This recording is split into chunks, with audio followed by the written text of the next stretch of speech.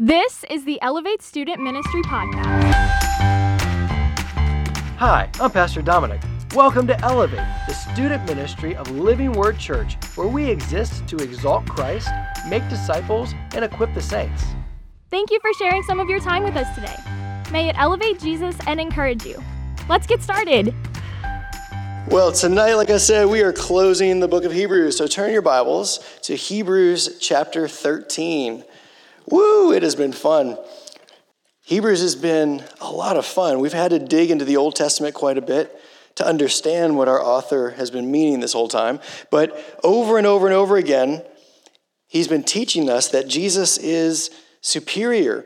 And the first big chunk of Hebrews, he systematically discussed how Jesus was superior to every other form of God's messengers.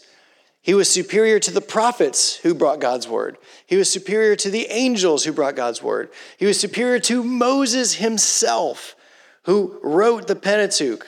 He was superior even to the priests that would intervene between God and his people and intercede between God and his people. And then our author shows how Jesus brings a new covenant, one that supersedes the former covenant. It completes the old covenant. And this new covenant is superior in four ways. It's superior in its promises. It's superior in its tabernacle. It's superior in its sacrifice. And it's superior in its priesthood.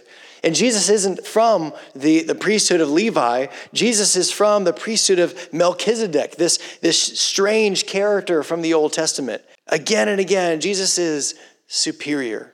And our author is wrapping all of this up, and he made this appeal that God's people would walk by faith. Right now, they're going through persecution. It's not popular to be a Christian.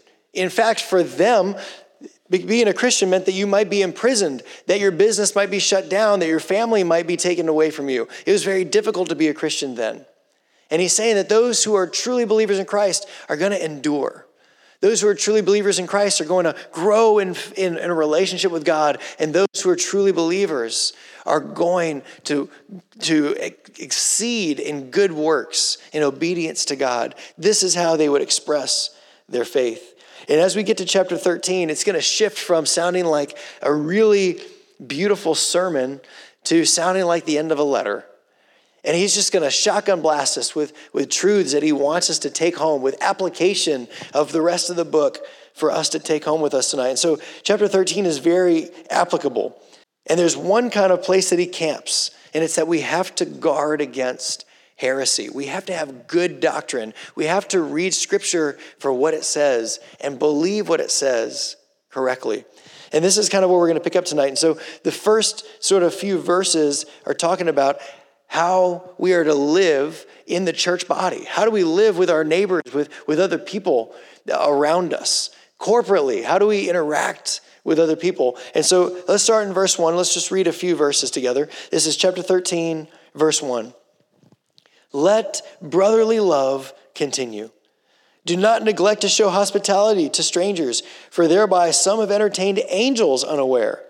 Remember those who are in prison as though in prison with them, and those who are mistreated, since you also are in the body. So right here, he's talking about life as a Christian as you interact with other Christians. The first thing he says is, let brotherly love continue. This is echoing Paul in Romans 12:10, where it talks about how we're loving one another. This echoes 1 John when it's talking about how we love one another, that if we love one another, it's an evidence that we know God because God is love. And so if the God of love is living in you, then you're going to just exude love for the people around you. Think about what Jesus says. Jesus says, hey, everyone can love their friends, but people are going to know you're my disciple if you love your enemies. That's right. Love the hard to love. Love the unlovable. Love those who are actually turned against you. Express love. Isn't that crazy? The only way that can be possible if the God of love is in his people. Care for the marginalized. This is verse 2. Do not neglect to show hospitality to strangers, for thereby some have entertained angels unawares. Imagine being in a place where there's no cell phones, there's no GPS or anything, but you're traveling and you get into a town and there may not be hotels, there may not be restaurants, but it's dark, and with darkness comes thieves, and you need a place to stay. This was common life. You could either fend for yourself and fight for yourself, or you found locked doors to be behind, somebody to be hospitable to you. And these are the kind of context that he's talking about. He's saying, hey, when strangers come into your town, you should be the first person that offers them hospitality. You should be the first person that says, come to my house. I'm going to prepare a bed. I'm going to make food for you. It should be the Christians that are at the front gate caring for the marginalized, for the people that are not from around here. But how does this apply to us? Who in here is the first person to meet a stranger at the door when they come to Elevate? This should be us. Elevate should be a place of hospitality. Why? Because they're the new people. They're the marginalized. They're the outsiders. We should be the first people that they meet that smile and say, come on in. Come and play a game together with us. There's food tonight. Let me buy you out of my own money. Let me buy you a snack at the snack shop. I want to make you feel welcome. Because this is the place where the God of love reigns in our hearts. That we care about people. What about when there's someone new at your school? Is it the Christians that are meeting them first? You have opportunity again and again and again to show the love of Christ just by being the first person to meet that new person, the marginalized, the stranger, the oddball out. In verse 3, remember those who are in prison, as though in prison with them, and those who are mistreated, since you also are in the body. So if someone hurts your brother or sister in Christ, they're hurting you. So we're going to care for those who are mistreated. We're going to care for those who are in prison. Remember, he's talking about Christians who are persecuted. If they're looking for Christians and they arrest your friend and you go show up to your friend in prison and to talk to them, then they're going to recognize that you're also a Christian. So you are risking reputation. You are letting people know that you are of the outcasts of society. That's what he's talking about. You want to associate with Jesus, with Jesus' shame, with Jesus' persecution and rejection? Well, don't be afraid to go and love on people the way Jesus did. Don't forget to cross the room and care like Jesus cared. And you know what? You may be the one that gets marginalized next. All the more that we get to identify with Christ, that we get to stand with Jesus under his name, with his reputation. So he switches gears. This is how we live in the corporate life. This is how we interact with each other. And then this is how a Christian lives at home. Verse 4, let marriage be held in honor among all, and let the marriage bed be undefiled. For God will judge the sexually immoral and adulterous. Keep your life free from a love of money, and be content with whatever you have. For he has said, I will never leave you nor forsake you. So we can confidently say, the Lord is my helper. I will not fear. What can man do to me? Families are the building blocks of the church. Families are the building blocks of the church of tomorrow. But what is the building block inside of a healthy, solid family? It's a healthy, solid marriage. It's an anchor for the kids. It becomes an anchor within the church body.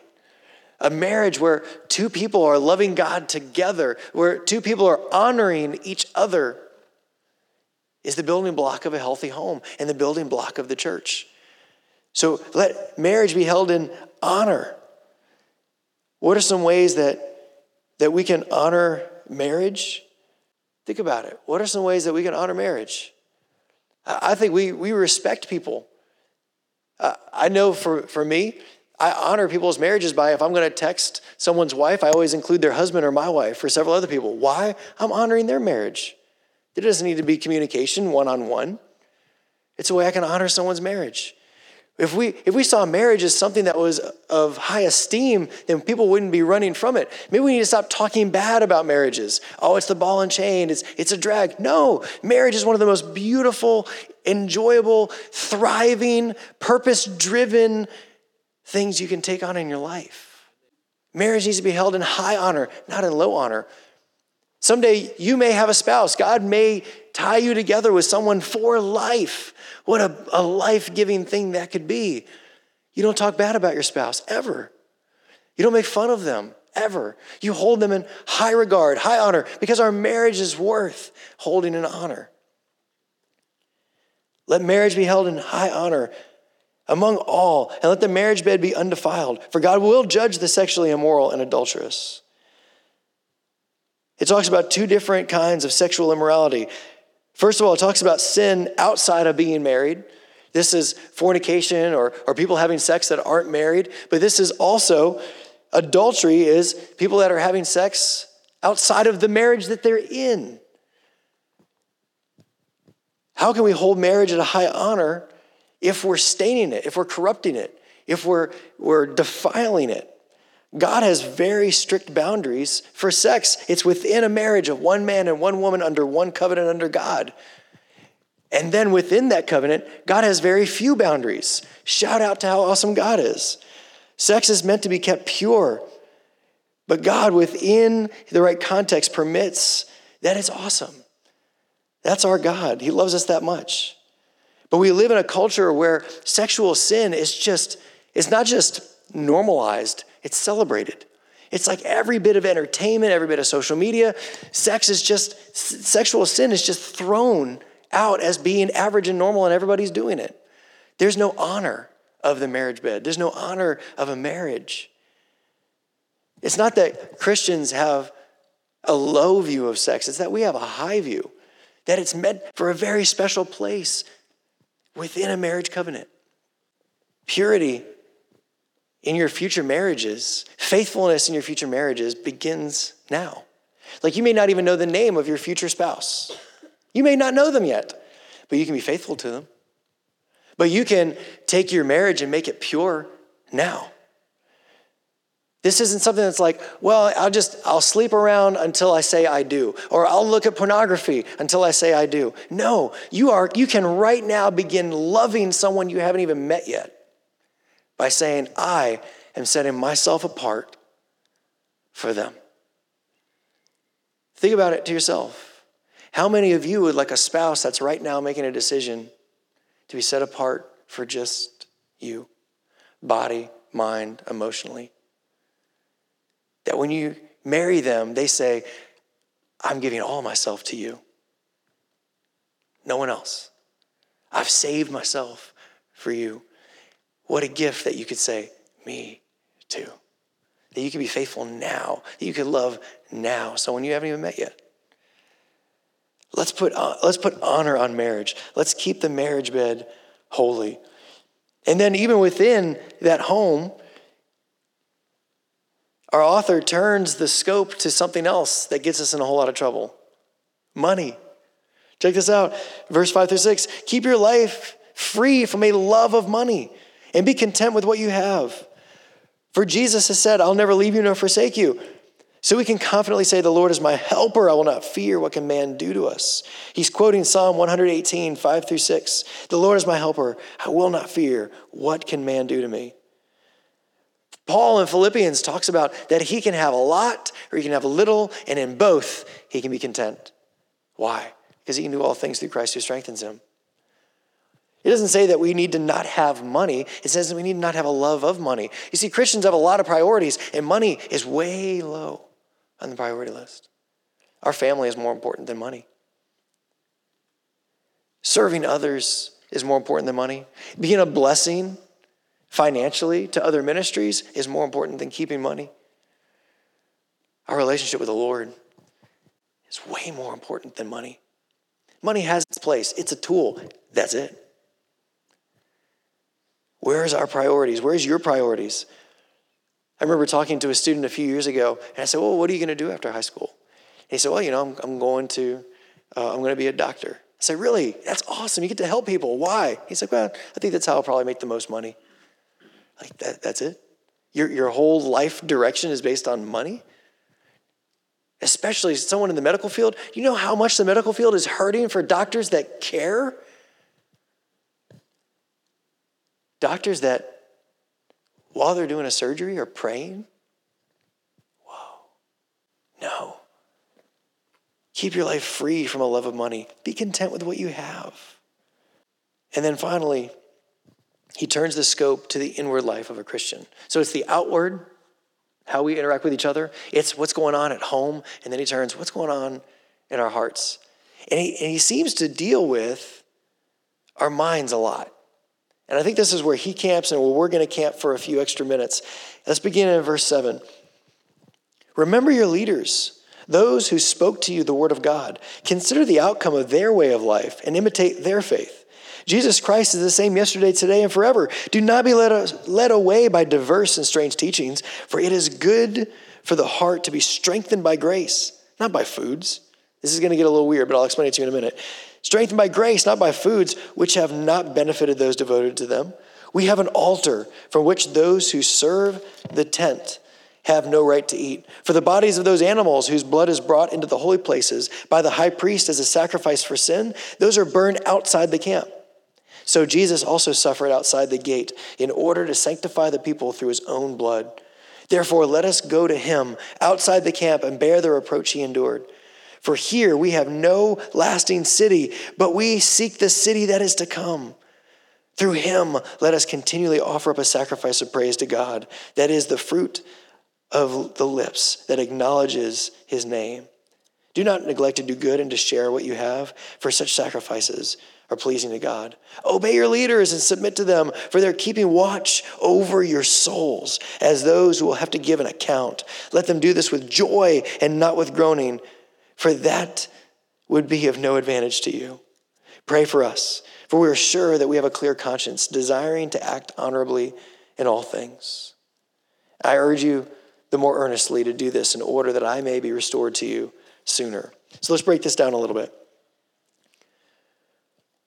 Just for a minute, let's take a look at this phrase in verse 7. Remember your leaders, those who spoke to you the word of God. Your pastors have a very specific calling. And there is a heavy weight on it. Jesus says that they bear a heavier responsibility. James says we bear a heavier responsibility. Even though a pastor may come from a different background, he may have different biases, he may have had a different lifestyle, he may have different tastes in different things. No matter what, all these pastors have a single calling in common. What does it say? It says that they speak to you the word of God. No matter who they are, tall, short, athletic, weird, no matter their race, their background, their language, whether they like sports or art, it doesn't matter. They have a specific, singular calling to speak the word of God. This is what Paul says to Timothy in chapter 4, verses 1 through 5. I charge you, listen to this. This is how heavy he makes it. I charge you, God is listening. I charge you in the presence of God and in Christ Jesus. So what do we need to know about God? This is how heavy he's charging them. Who is going to judge the living and the dead? So he's saying, listen to me. God knows I'm telling you this, and it's going to be God that judges whether or not you pay attention to what I'm saying. This is heavy. And by his appearing in his kingdom, what do? He's talking to Timothy as a pastor. Preach the word. Be ready in season and out of season. Reprove, rebuke, and exhort with complete patience and teaching. So what does he do with the word of God? He corrects, he exhorts, he encourages. For the time is coming when people will not endure sound teaching. There's going to be people that come and they give teaching that's 2 degrees off center. They're not going to give sound teaching.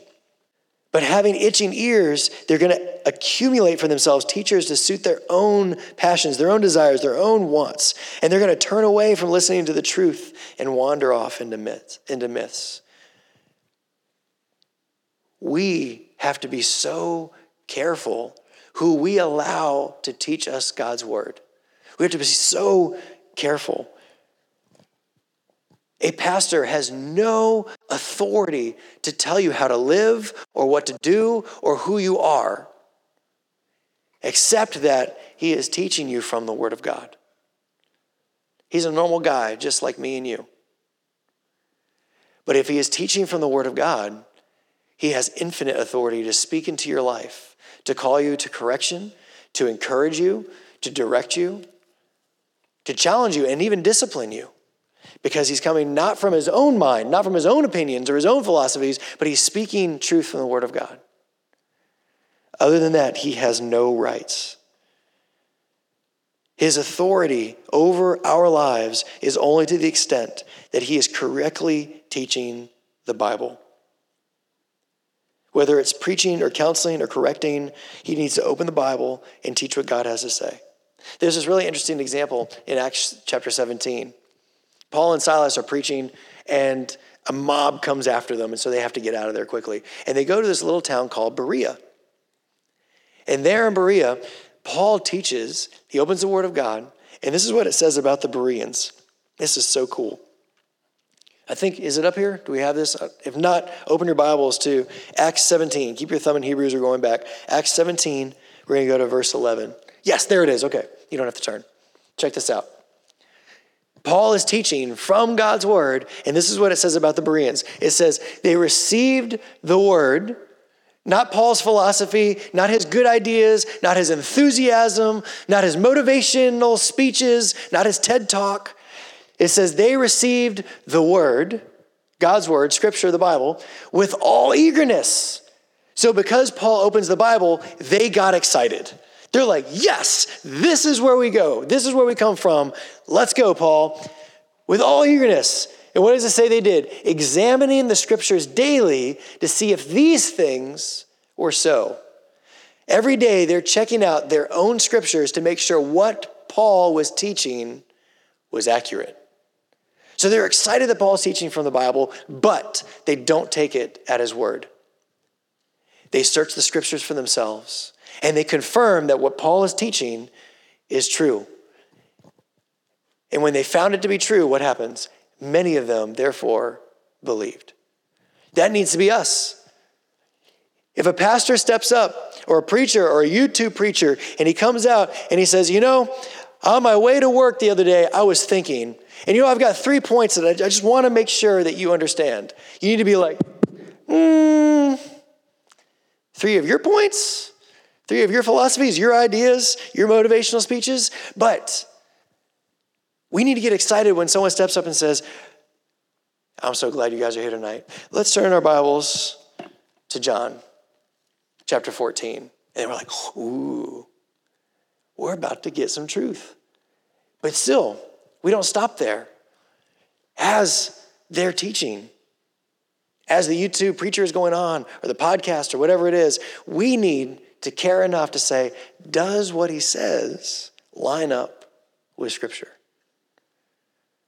Is he 100% teaching the Bible, or is it 98%? Or 90%? Or is it 80%, but it sounds really good? We need to be careful. The Bereans weren't interested in opinions or philosophies. They wanted truth, and that needs to be where we are.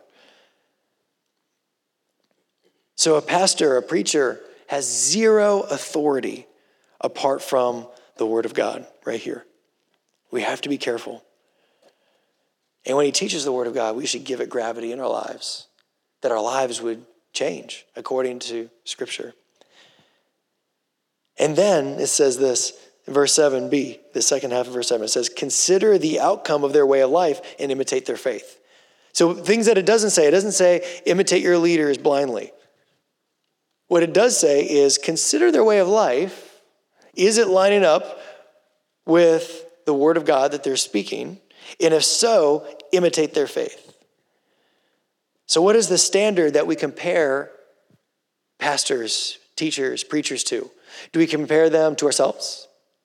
Do we compare them to celebrities?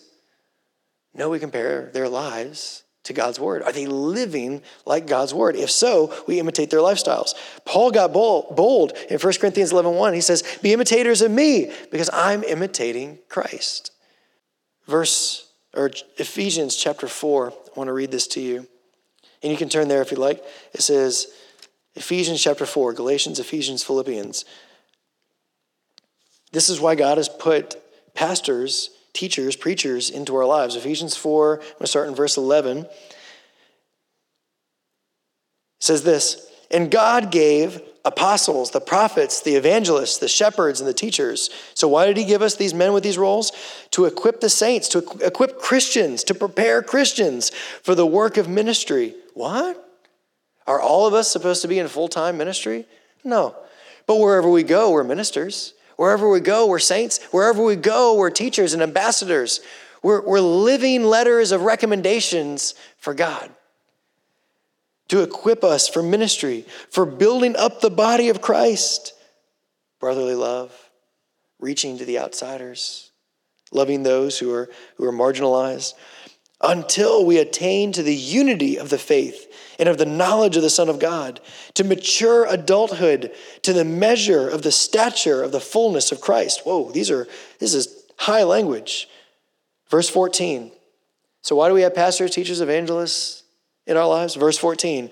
So that we may no longer be children, tossed to and fro by the waves and carried about by every wind of doctrine, by human cunning, by craftiness in deceitful schemes. Why do we need biblically based pastors, preachers, teachers, prophets, evangelists? Why do we need them? Yes. Because weird teachings, Christianity that is watered down, strange philosophies are like wind and waves on a boat. And we're in this boat and we're getting battered by these waves, battered by these winds. And we need to have something that's anchored, something that's solid, that's something that doesn't move. And the only way we're going to be anchored solid and not move is if we have a solid understanding of this. Which means we need people that are teaching us how to understand it correctly. Doctrine matters. Doctrine is a set of beliefs. Our set of beliefs based on the Bible matters. It matters that those beliefs are accurate and line up to Jesus' teachings. Doctrine matters. Let me give you a couple examples. There's a lot of philosophies that Christians will quickly adopt into their language and into their mindsets. We went through this at Homer Christian School. Maybe you've heard some of these before. Philosophies like live your own truth, or I am enough, or you only live once. No, you don't. You have an eternity you have to be considering. Like these are kind of things that we sort of grab right onto them. They sound good, and so we adopt them quickly.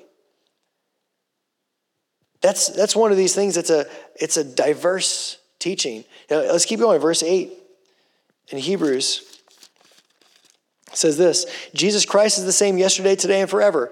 Why is that comforting? Because truth doesn't change. Oh, isn't that nice? Truth doesn't change.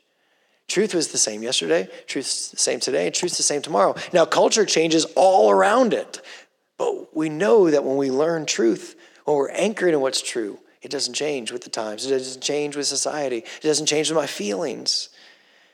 Jesus Christ is the same yesterday, today, and forever. Do not be led away by diverse or various or strange teachings, for it is good for the heart to be strengthened by grace and not by foods. Diverse and strange teachings. So those are some of the teachings that we kind of grab onto fast. Some of the cultural proverbs. But how about weird ones? I had a friend for a few years back in Florida, and I touched base with him maybe a year ago, and he told me that he now reads the Bible totally different. In fact, he is completely convinced that Jesus was the devil in disguise. And I was like, wow, that's strange. And makes no sense. Like that's right down to what Jesus told the Pharisees, that they're accusing the Holy Spirit of doing the devil's works. He's accusing Jesus of being the devil in disguise. So all he can anchor on is now the Old Testament, which points to Jesus. So the devil raised himself from the dead. Like, is the devil the God of life? It makes no sense. And he was so pushy. And we got to the point that I was like, look, Jesus is my Lord and Savior, and you're not going to talk about him like this. And we ended the friendship there. Like, we have to be so careful of strange teachings that maybe start to sound really good when it's pushed by someone who's convincing.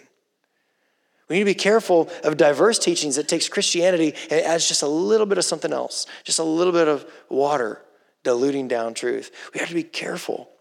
Now, right here in these verses, when it's talking about the altar and these animals and the animal being taken outside of the gate, he's talking about Judaism, because this audience right here in Hebrews, they have this strong temptation to go back to Judaism, because Judaism is socially acceptable. Judaism says if you do these things, then you are automatically good to go with God. And so there's a big temptation to go back. And so when he's talking about these things, when he says that we are strengthened by grace and not by the foods that we eat, he's talking about the Jewish dietary laws. They thought eating the right things would make them holy and God would like them more. And he's saying, no, we need God's grace, not the right food. And then I love this. He says, we have an altar from which those who serve the tent have no right to eat. So he's saying, look, there's priests, and they get to eat the food that's sacrificed on the altar at the temple. But we have an altar that not even those priests have a right to eat at. Those priests that are so busy wrapped up in their Jewish laws, they're so wrapped up in trying to earn their salvation, in thinking really highly of themselves, they don't get to go to the altar of the heavenly tabernacle. This is strong language. Only Christ is worthy of going to that altar. And then he talks about the bodies of those animals. So these sacrifices, they're taken outside of the camp and burned. Jesus fulfilled everything of the Jewish law to the point that where did Jesus die?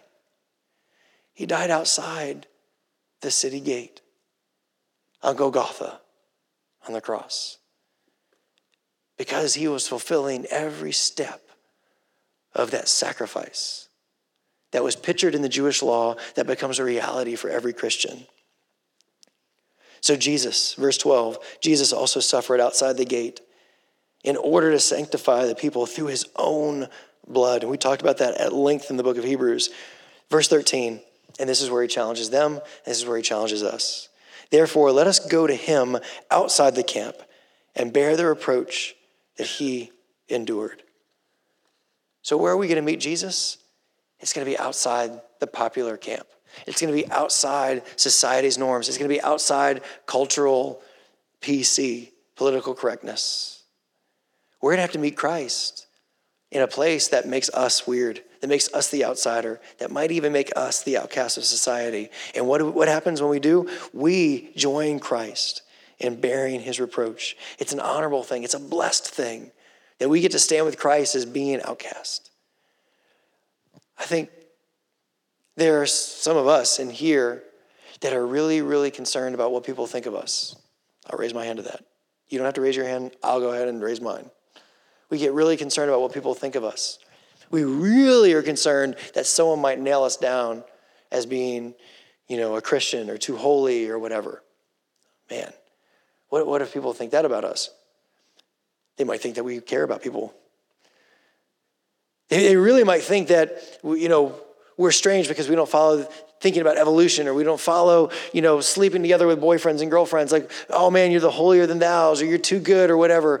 But what's he saying? He's saying those who follow Christ, they're going to be okay with living outside the camp, outside of socially acceptable. You may be called a bigot. You may be called whatever names. And we can answer those. We can respond to those with love. But we may be outside the camp just a little bit, or maybe a lot bit. Let's keep going. Verse 14. For here we have no lasting city. There's nothing here for us. This is all going to get burned up. It's all going to die. It's all going to go away. We have no lasting city here. But just like it talked about in Hebrews 12, we seek the city that is to come, an eternal city. So through Jesus, through him, let us continually offer up a sacrifice of praise. So right now, he's talking to them. There's priests, they're taking animals and they're killing animals, and it's doing nothing. But God's people are bringing a sacrifice. It's a sacrifice of praise. It's a sacrifice, look at this. It's a sacrifice of not neglecting to do good, of sharing what we have. These are sacrifices that are pleasing to God, of loving people. And then he touches back on obeying leaders. Verses 17 through 19, obey your leaders, submit to them. They are keeping watch over your souls. Ooh, what a heavy charge. If there's any men in here, you feel called in the ministry, it's a heavy, heavy charge. Women, if you're going to be glued together with a man for the rest of your life that's called into ministry, it's a heavy charge. It's a good one, but it's heavy. And then he says this, and this is speaking to all the people that make a pastor's life hard. He says, let them do this with joy and not with groaning. I can tell you it's hard. I've been behind the scenes of a lot of churches. I've been a youth pastor in 4 different churches, and I can tell you that pastors get angry notes slipped under the doors. They get emails that blast them for no reasons. They get talked about things that don't even make sense. Things they never said are spread around like rumors. Pastors have a hard time. And he's saying, look, love your pastors. Don't make their life one big groan section. Let them enjoy serving the body.